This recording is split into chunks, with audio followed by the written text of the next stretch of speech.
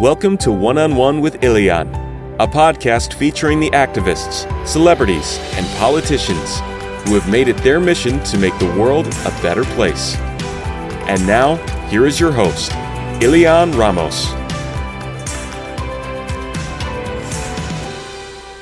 Hello and welcome. On today's episode, we're talking about water. We all know water is at the core of human survival itself. Water is also one of, if not the most important link between humans and the environment. But the lack of access to clean drinking water is an ongoing emergency in many parts of the world, including, believe it or not, many parts of the U.S. as well. To put this into perspective, we're joined by Richard Vanderburg, the Chief Program Officer at Wine to Water, an international nonprofit dedicated to bringing clean water to communities in need across the globe. And he's here to tell us all about their work and mission. Richard, welcome to the show. Thanks for being here. Thanks for having me. Now, the concept of Wine to Water as an organization is such a unique one. I don't think I can do it justice if I try to describe it. Can you explain to us what the organization does? So, Wine to Water is a water-focused organization focused on addressing the global water crisis. But I think what makes us unique compared to a lot of development organizations or water sanitation focused organizations is our belief that just ordinary people applying themselves can make a difference. And that's probably what sets us apart from other organizations. So the organization was founded in 2004 by a gentleman named Doc Henley, who at the time was a bartender, and became exposed to the global water crisis and looking to make a difference and looking at what was happening in the world, reached out to his network, which were his customers and friends at the bars where he was working, and sought their help in fundraising to address the needs of water in the world. And that's where the idea of linking the wine to water came from. Wow. And just like that, that one stroke of inspiration became what is now a worldwide organization. How many countries are you active in now? So we have offices in 4 countries: in Colombia, servicing the Amazon region, Dominican Republic, Tanzania, which is sort of all of East Africa, and then Nepal. But in addition to the 4 countries where we have our own direct offices and programs, we work with partners in tens of countries across the world outside of that to extend the reach of our organization. Nice. So Dominican Republic, that's where I'm from. So, Okay. And what kind of projects do you do once you are in those countries? So it's probably easier to think about it from like the problems we're trying to solve. So fundamentally, there's an issue with availability of water. So think about all those pictures we've seen across our lives of areas in East Africa where there's desert and no water. The fundamental lack of availability is the problem. And in those environments, we're able to address the need for water by doing things like wells and boreholes.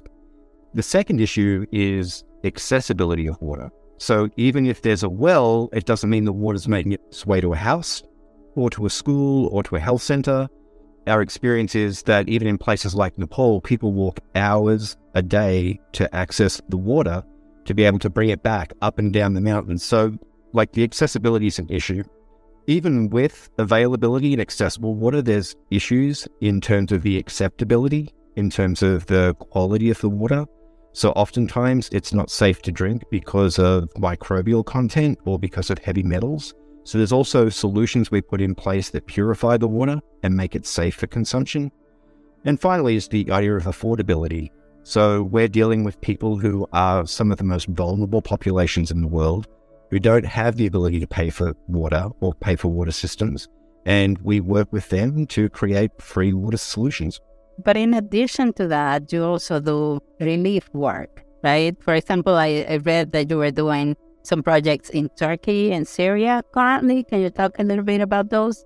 Yeah, so I just got back from Turkey a couple of weeks ago.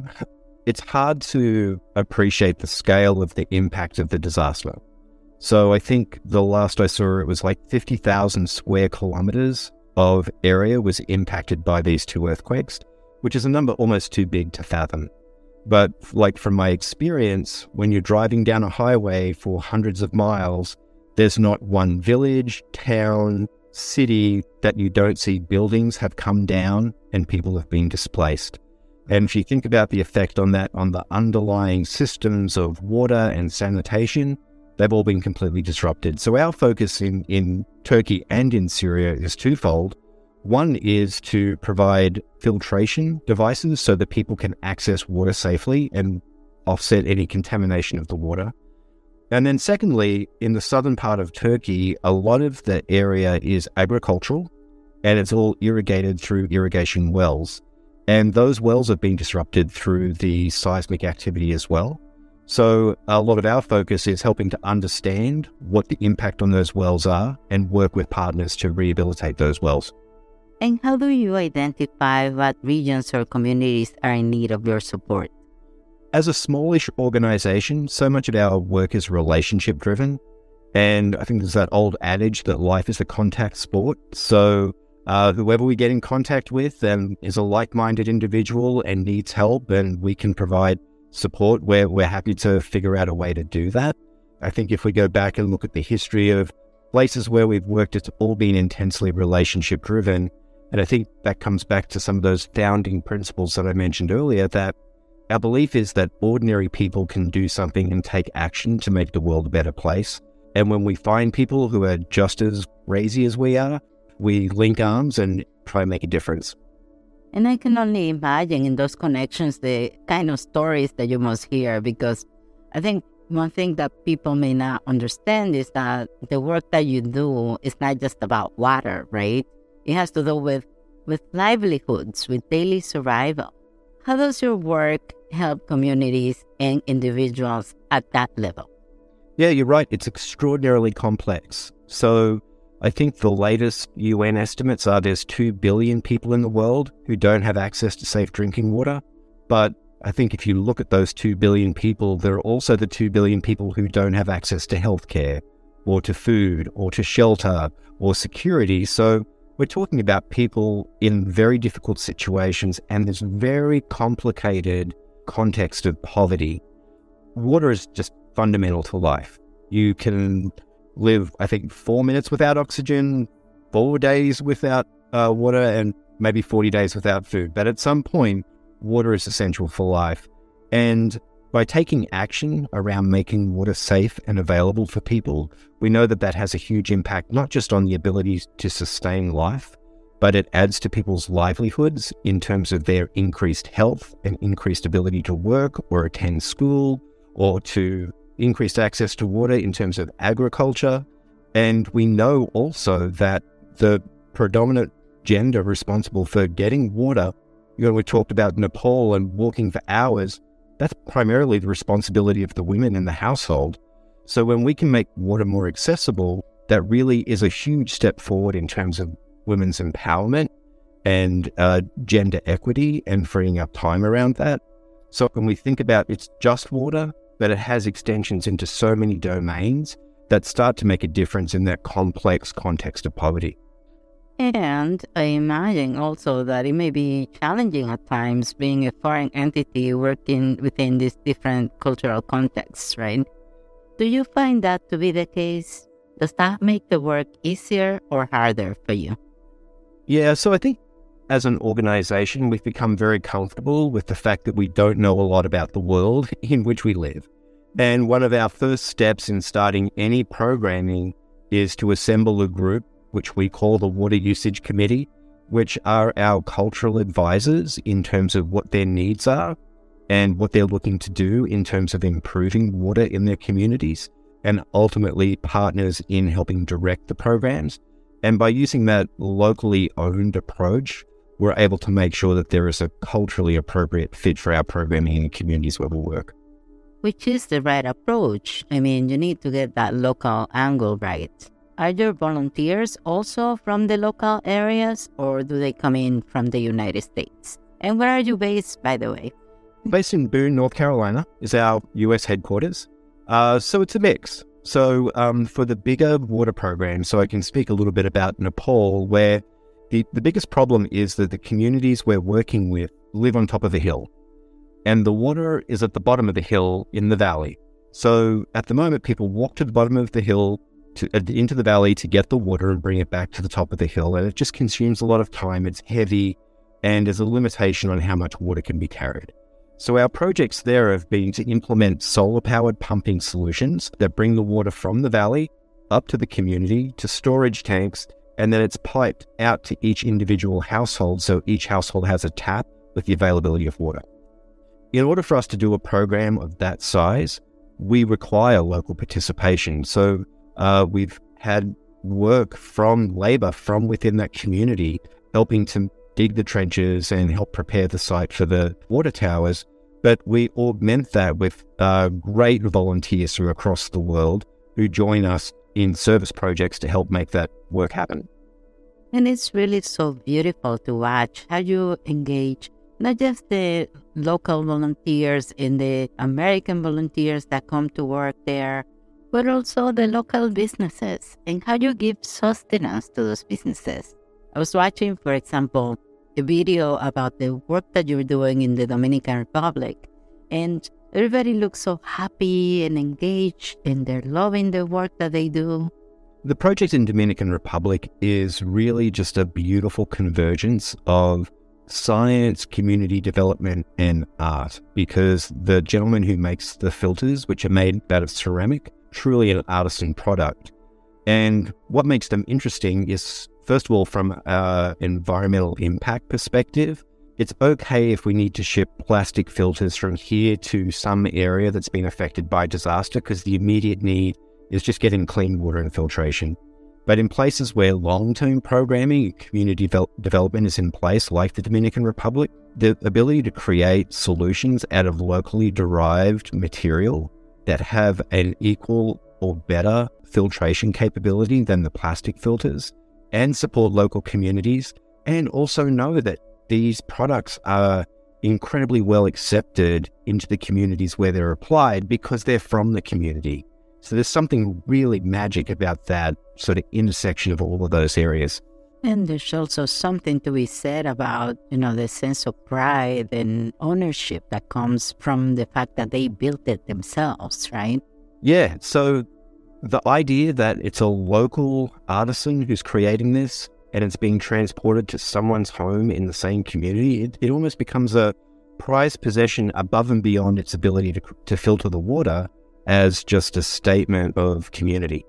And with all of these different variables to the program in the different countries, how are you able to measure the impact you have in the different communities?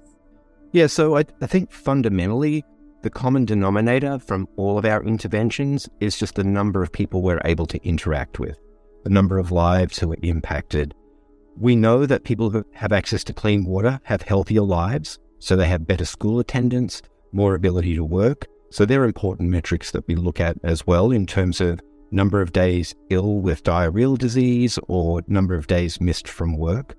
But then, like we were talking about earlier, there's also some really important metrics related to women's empowerment and increasing the availability of women to do more than and be the carriers of the water. And then we've seen directly economic improvement in communities where we've done comprehensive solutions because of the increased income related to agriculture and irrigation related to the water that we're able to provide. It's hard to put into words or really appreciate what happens to any of us if we have 3 or 4 hours of our day doing very laborious activity like carrying 5 gallons of water, a bucket to a water source and then back from a water source, and not doing that once ever, but doing that every day. When you relieve that responsibility by making water more available, you can change the world. You increase the availability of someone's time. Half their day, a third of their waking time is all of a sudden available for something else. I think it's been magic to see across the history of the organization the way that people are able to take that opportunity and time and do things that are important to them to enrich their lives, their families, and their communities. Wow. When you put it in those terms, it really makes me think of how privileged we truly are. Having time for our families, for ourselves, that shouldn't be a luxury. The work that you're doing for these communities is truly immeasurable. Thank you. Thank you for doing that. Okay, so now, since we're talking about luxuries, We can't talk about wine to water without asking about the wine. How did the idea to do benefit wine events come about? Yeah, so I think most people in the Western world have heard the Christian story of water to wine. So it's like this interesting idea of the reverse of that is thinking about the wine being the vehicle to generate the resources and goodwill with which to be able to make water more available. But more than that, I think it's like just part of the essence of the organization, that it's the spirit that ordinary people can take action and make a positive difference. These are big problems. The UN considers them, the World Health Organization considers them, national governments consider them, and they're really hard problems to solve universally using complex policy. But while that's happening, while that process is working its way through, which it is, we feel like we have a responsibility to take action today, and just ordinary people can make a difference.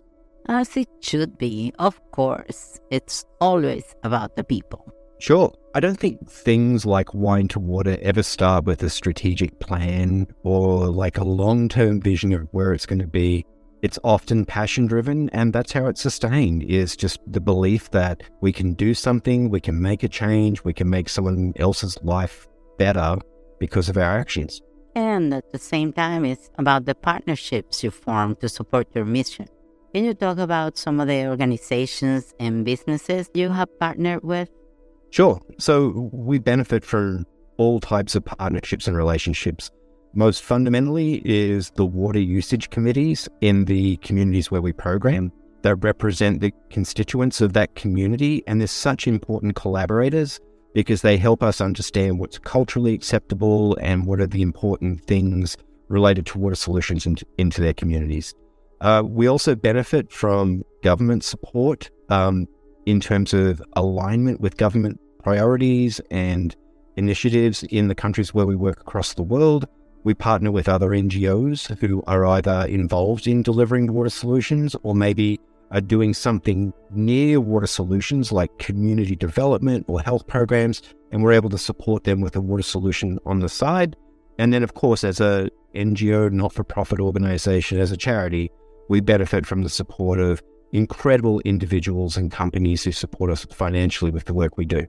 Right. It's all passion-driven, right? Like you were saying before, there's so many people out there who want to do the right thing, who want to do good for humanity, including yourself. So why don't we talk about you for a second? What brought you to Wine to Water? So I've worked in the humanitarian space for the last 25 plus years, even though I look much younger than that. And a lot of that work has been involved in healthcare in developing countries. And I was driven to that sort of work from my background as a registered nurse and really heavily focused on the idea that it's just fundamentally not right to me that I could be in an environment that has so much, and yet there are people in the world who have so little, because people like me don't take the time to address that. So for me, it's been a profession of passion and part of my life course for a long time. And I've worked in many different countries. I've had the benefit of working with extraordinary people and extraordinary organizations. What was very attractive to me about Wine to Water was it's a very small organization, but mighty in terms of the impact that it has. It's very entrepreneurial and very result-driven. So I think as you progress in one's career, in bigger organizations, it just becomes more of a organization and more of a business type activity than it is the ability to be so close to the impact that your work is having on direct individuals. And it was extraordinarily attractive to me to see an organization looking for someone with my type of background who was looking to do something fun. Yeah, I can only imagine what it must feel like to see the direct impact of your work in real life with your own eyes. Yeah, I think when I was younger in my career, I had a very pragmatic operational focus to the work that I was doing, that, we need to build this structure, there needs to be this water, there needs to be this health clinic.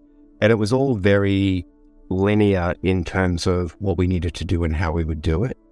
I certainly feel very differently about that type of program now that I have children of my own. So certainly when I see children who don't have access to the same fundamental opportunities as my children do, that's extraordinary and extraordinarily powerful and very compelling. Very difficult not to take action as a result of that, because it's heartbreaking. And again, for the want of my time or my ability or the organization, it's hard to look away from that. Exactly. But the point is, we don't have to wait for something to happen to us directly for us to act on it. Is there anything you can say so people understand the magnitude of the work that you're doing and how crucial it is for us to support the work that you do? So there's no doubt that a lot of the work of Wine to Water is focused internationally, but there's needs for water here in the US like there is everywhere else. And most significantly, we see that during times of natural disaster, predominantly during hurricanes where usual water systems are disrupted and supply of bottled water is just disrupted.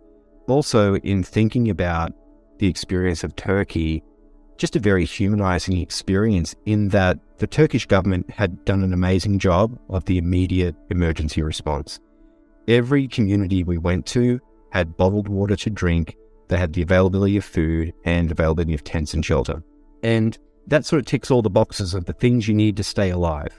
But what we heard consistently was it would just be so nice to have a hot shower. After a week of not being able to bathe, a hot shower, and it was cold. There was snow on the ground. So I think we're constantly exposed to and reminded of just these humanizing things that we all experience. And I guess if there is a way to try and think about that in the context of our own lives, it would be to think about, what if there was no water available in my house? What if I couldn't flush the toilet? What if I couldn't have a hot shower today, tomorrow, the next day, as a thought experiment to understand the life impact that people are having? It certainly does make us feel grateful, but it also makes us understand the challenges that people are having. And really that it can happen to anybody. I mean, we got a glimpse of it during the pandemic where, basic necessities and things that we always take for granted were gone in a matter of days. Yeah, life's fragile. Exactly. So, Richard, how can we get involved? How can we support you? I guess the easiest way is to look at our website, wtw.org. There's a lot of great stories and background information there about the organization, where we've come from, the types of work that we're involved in. There's a lot of great photos and videos to give you the context of what we're trying to do. There's also opportunities there for people to join us as volunteers, either as part of our international work or as a micro-volunteer in their own community advocating for issues around water. There's also opportunities for people to become supporters and donors of the organization. But again, I think the founding principle that still rings true is taking the concept that ordinary people can make a difference just by choosing to. And we have some vehicles for that in terms of our volunteer programs, sponsorship programs, but I think that's also a message that's important for people to take on board outside of Wine to Water and find a way to express that in their own lives. And of course, as you know, we have our brand new donation hub where we will be featuring Wine to Water. I will be sharing the link to that at the end of the broadcast, so please be on the lookout. And Richard, thank you so very much for sharing your work and mission with us today. It's been such a pleasure learning more about Wine to Water. Thanks so much for having us. Obviously, we're very proud of what we do, and thanks for the forum, thanks for the opportunity, and thanks for everything you're doing to share good news in the world. You're welcome. That's what we're here for. Good luck with all your projects. Great. Thanks very much. For many of us in the developed world, it's hard to imagine living without the luxury of drinkable water. But as we have seen in Flint, Michigan, and most recently in East Palestine, Ohio, the threats to clean water can hit anywhere. As Richard mentioned, it's not just about the water, but the impact that it has on the environment, on healthcare, on women's empowerment, and the economic growth of the areas affected. I invite you to learn more about Wine to Water's groundbreaking work by visiting their website at wtw.org. While you're there, you may also want to watch the brand new film called Beyond Water, the documentary. And don't forget to visit our donation hub at bit.ly/one-on-one donation hub. Now, if you excuse me, I'm gonna go grab me a glass of my favorite bread. I hope you do the same. Until next time, be blessed. Ciao!